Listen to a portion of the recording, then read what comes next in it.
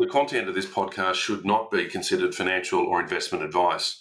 All interviews and discussions are opinions only, and the podcast has been created without taking into consideration the listener's financial objectives, financial situation, or needs. Listeners should obtain independent advice before making any financial decision.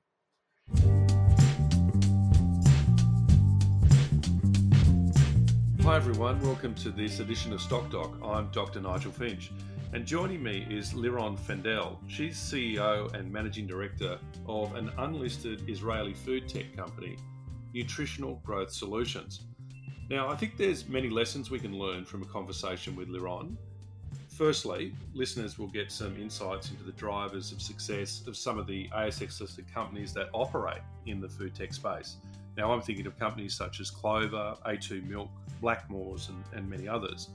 But there's also some other important lessons, such as how you go about bootstrapping a company, some of the dilemmas that are faced by boards when they're funding a rapid growth business, the importance of IP in building shareholder value, and also some insights into the global consumer trends in what is a very, very large addressable market that Nutritional Growth Solutions plays in. So it's my pleasure to introduce from Tel Aviv, Liron Fendell. Welcome to the program. Hi, Nigel. Thank you. Great to be here. Great. Now, firstly, can you give our listeners just a snapshot, just of the size and scale of the business that's Nutritional Growth Solutions? Sure. So Nutritional Growth Solutions, we have 12 employees in Tel Aviv and in California. We've been around for the past 4 years now. When we just started in the US, we started with $500,000 in sales in 2018, moved to 1.2 million US dollars in 2019, and we hope to do at least 50% more than that in 2020. Yeah, it's an exciting journey from that low base, but I think this is a very interesting story. So I'm glad that I had the time to catch you. So can you tell us a little bit about the unique nutritional products that your company sells? My understanding is that you're targeting these large growth markets. So just a bit about the products and how they're developed and maybe even the consumer benefit. Of course. The company is basically a junior milk formula business. And Nutritional Growth Solutions was created by a group of physicians in Israel's largest pediatric hospital. Our first product, Healthy Height, was designed to address one of the most common concerns we see in families, which is growth issues in children. And the doctors have studied the effect of nutrition on growth for years until they came up with this specific formulation of Healthy Height that is now also patented. And Healthy Height was tested in a placebo-controlled, randomized, double-blind study and found to have a significant effect on kids' height. And it's basically just a milk formula it was just packed with protein and some added vitamins and minerals, but it's just the exact nutrition that's needed to maximize or optimize kids' height. Mm. And can you tell us a little bit about the founders of the company, the board, the clinical team? Like I know that you do have a very strong, nutrition background in the company as well. Yeah, so I think our company is very blessed that we have both very expert physicians as our founders and board members, but also some sharp business executives. So our founders were Professor Ranan Shamir, who is a pediatric gastroenterologist. He was also, up until recently, the president of ESPGHAN. ESPGHAN is the European Society for Pediatric Gastroenterology and Nutrition. And also Professor Moshe Philip, who is a pediatric endocrinologist. So together, they're studying the interaction between nutrition and growth for years. And also we have some business executives. So we have Mr. Jason Zine, who manages the US branch in California and who has years of experience marketing healthcare products in the US. As well as some Australian executives. We have Brian Lidman as chairman of the board, Australian listeners may know Brian from companies such as ResApp and Neuroscientific, as well as Anton Uvarov, who's also from Neuroscientific. Well, I'm very pleased to see that there's some Australian executives among your team.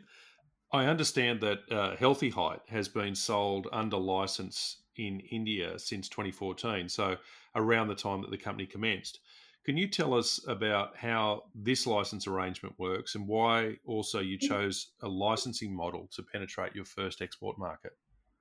Yes, so when I met the doctors back in 2014, they had this amazing clinical study behind them with Healthy Height done, and we saw that the product was effective, helping children gain height.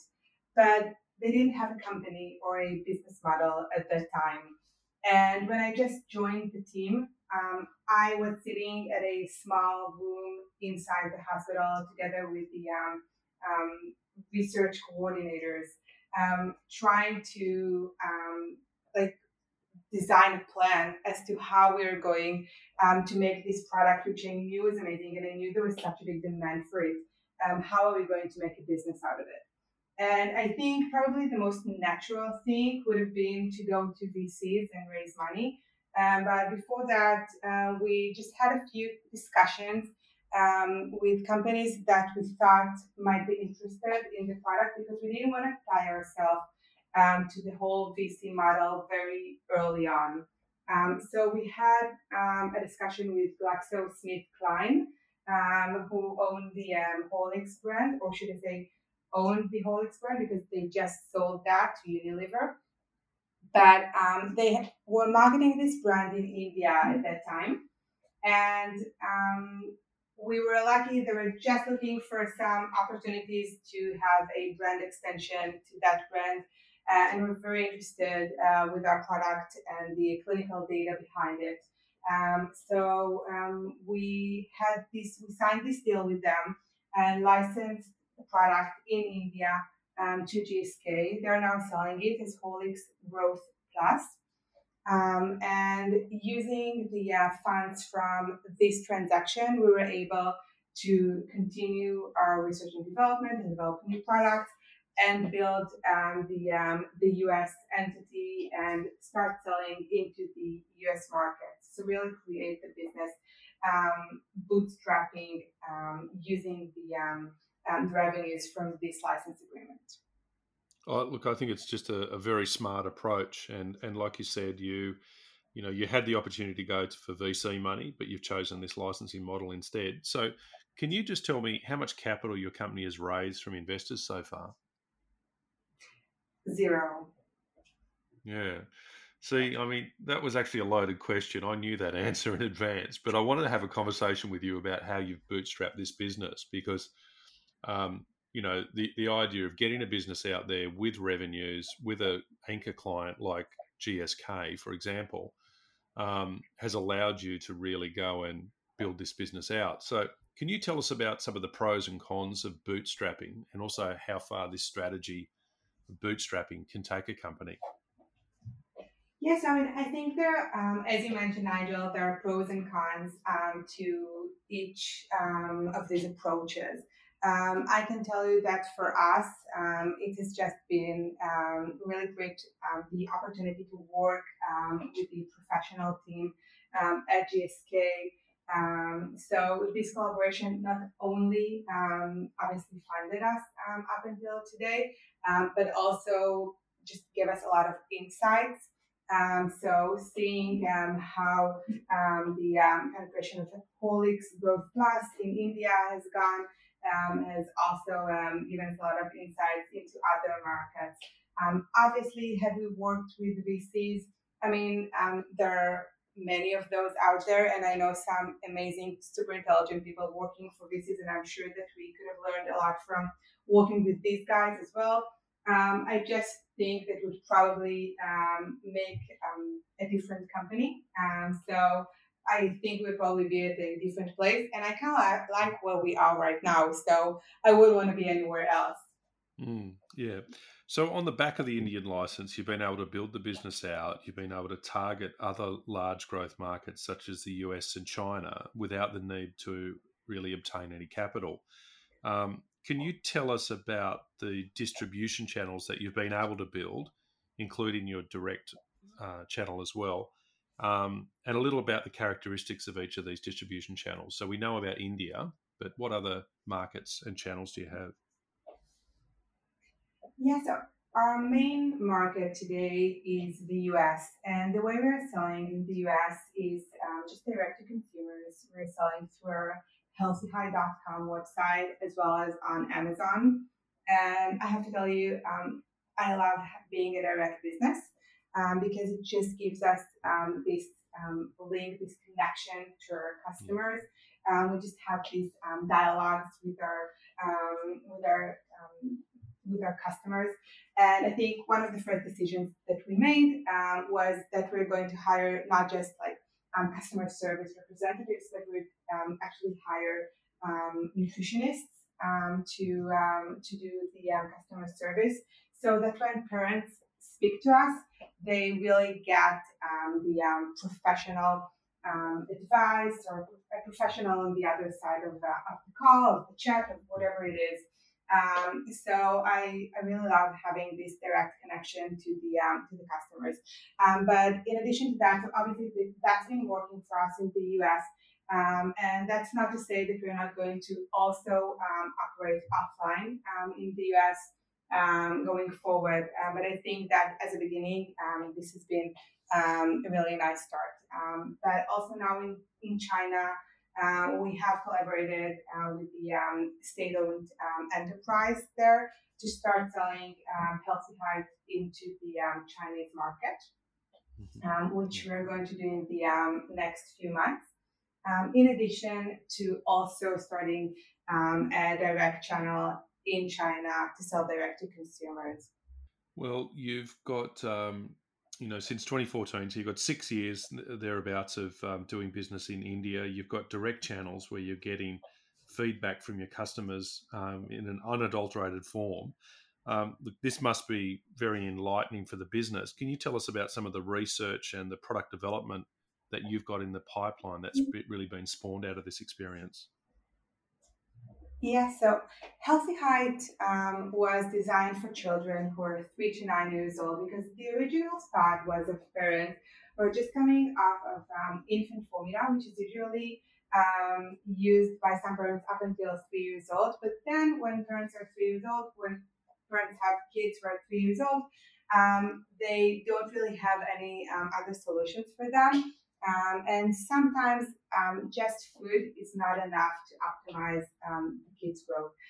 So this is why we designed this product for 3 to 9 years old. But then we realized that older kids also are in need of the product to help them grow. So we developed a new formula for kids 10 years old and up to help them to optimize their growth as they enter puberty, because puberty is really the last chance to catch up on growth. And we saw many of our customers are really struggling with that.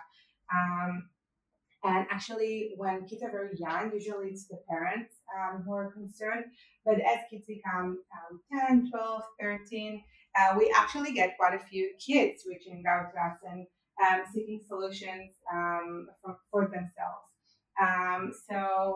We designed actually two different formulas for this age group, one for boys and one for girls, because boys and girls have different nutritional needs as they go into puberty. And we're now running clinical studies with these two formulas. And in addition to that, we also developed a new formula for kids who are very active, who are doing a lot of sports, to help them to achieve better sports performance. Because again, we saw that many of the children who are very active are just not getting enough nutrients to help support both healthy growth as well as just maximize their performance in sports. So we designed a new milk formula with all of the good nutrients and supplements, just to make sure that their growing body gets all of the nutrients it needs to optimize both growth, but also sports performance. Mm. Look, I know that there's a lot of nutritional benefit to the product formulations, but you've also amassed a whole heap of clinical evidence as well. Is there any countries that you're selling into that look, have approved insurance coverage for your products, or is there any rebates? Yeah, so in the US, we recently acquired an insurance billing code, which means that people who have insurance, usually product insurance in the US, they could get reimbursement under a letter of medical necessity. So it's not exactly a prescription. When family goes to the doctor, they can prescribe a letter of medical necessity saying the family needs healthy height, and then they could get reimbursement from their insurance company. Yeah. Can you just tell us a little bit about yourself and how you came into the role of CEO? Yeah. So I was originally an attorney in one of Tel Aviv's biggest law firms, representing biotech startups and pharma companies. But I'm also a mother. And in 2014, my older son was 3 years old at the time, and we were struggling with his growth, and he wasn't gaining as much weight and mostly as much height as we wanted him to. So I then met the team at Schneider's, which is Israel's number one pediatric hospital. So we went there and realized that the team of physicians have been studying the interaction between nutrition and growth for so long now, and have come up with this amazing formulation. And we just got into this discussion, and we realized that there's so many parents around the world who are in need of a nutritional solution for kids' growth. So we partnered, and when I just joined NGS, I joined as business development when we just created the company. And one of the doctors was the CEO. But then later, as the company shifted focus from research and development into marketing and commercialization, I stepped in to the CEO role, and the founders are now have medical roles in the company.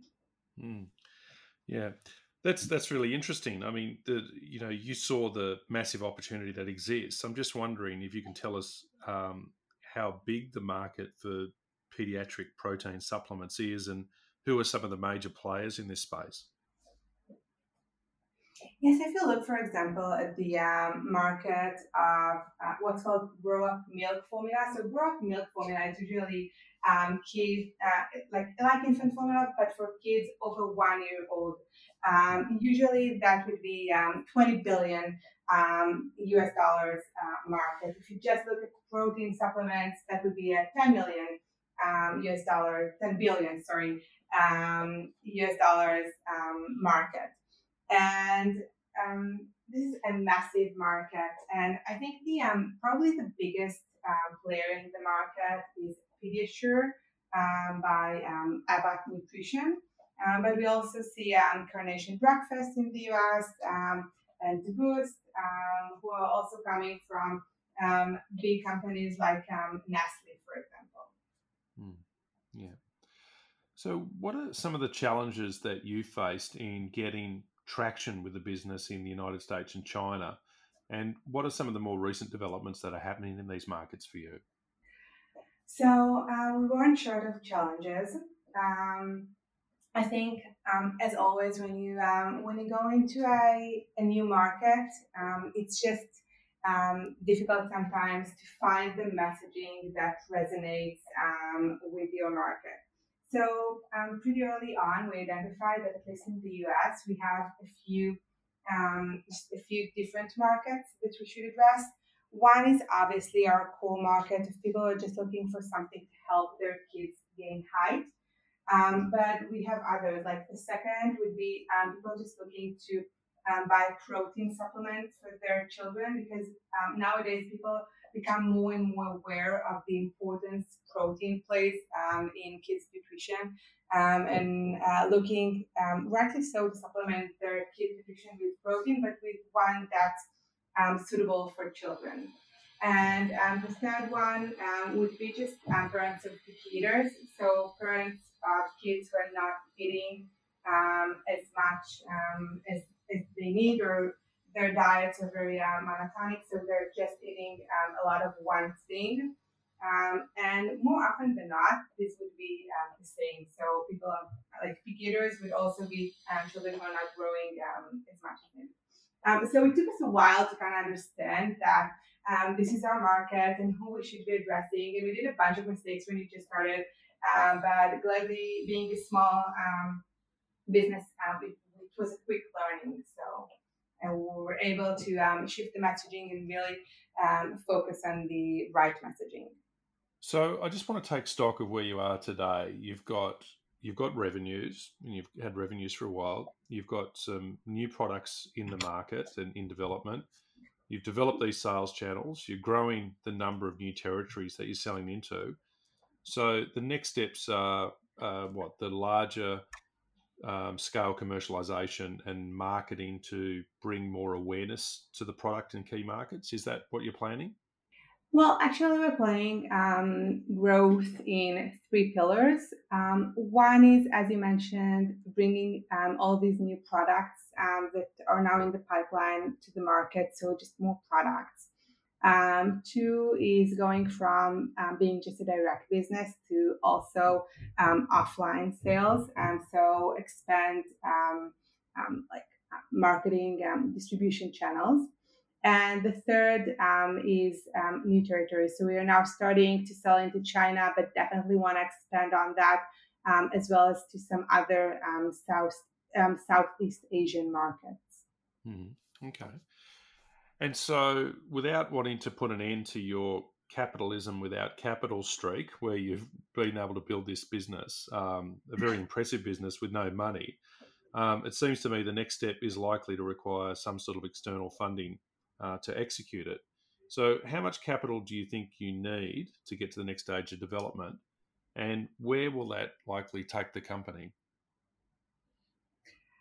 So you're right, Nigel. At this point, we are looking to raise some money to support our speedy growth, and we're looking to raise about $7 million. And at this stage, the company does have a number of options, although our preferred path is to seek primary market listing, and our preferred platform is the Australian Stock Exchange. Oh, okay. Well, that's interesting to hear.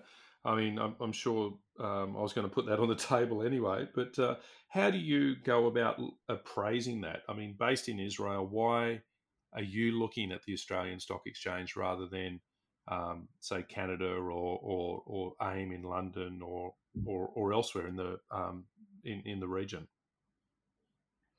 Yes, I think the attraction for the Australian Stock Exchange specifically is that it is located adjacent to our manufacturing operations in New Zealand, Mhm. close by to the growth markets in Southeast Asia, and it has a strong reputation globally as a very well regarded and regulated exchange. Mm. Yeah. Okay. And is there any particular time frame that you are looking at in terms of pursuing this? So I believe so we are now working on it, and I hope it will happen in the next few months. Okay, that's great. So, how can our listeners find a little bit more about your company?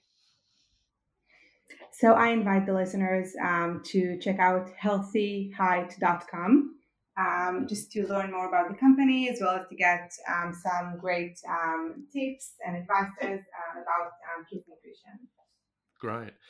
And so, if we were to check in on you again in, say, 6 or 9 months, what milestones do you think you would have achieved? So first of all, the expansion into China, which is something that we're really on the verge on, and I'm really excited towards that. Second would be the sports product, which we really want to finalize the clinical study.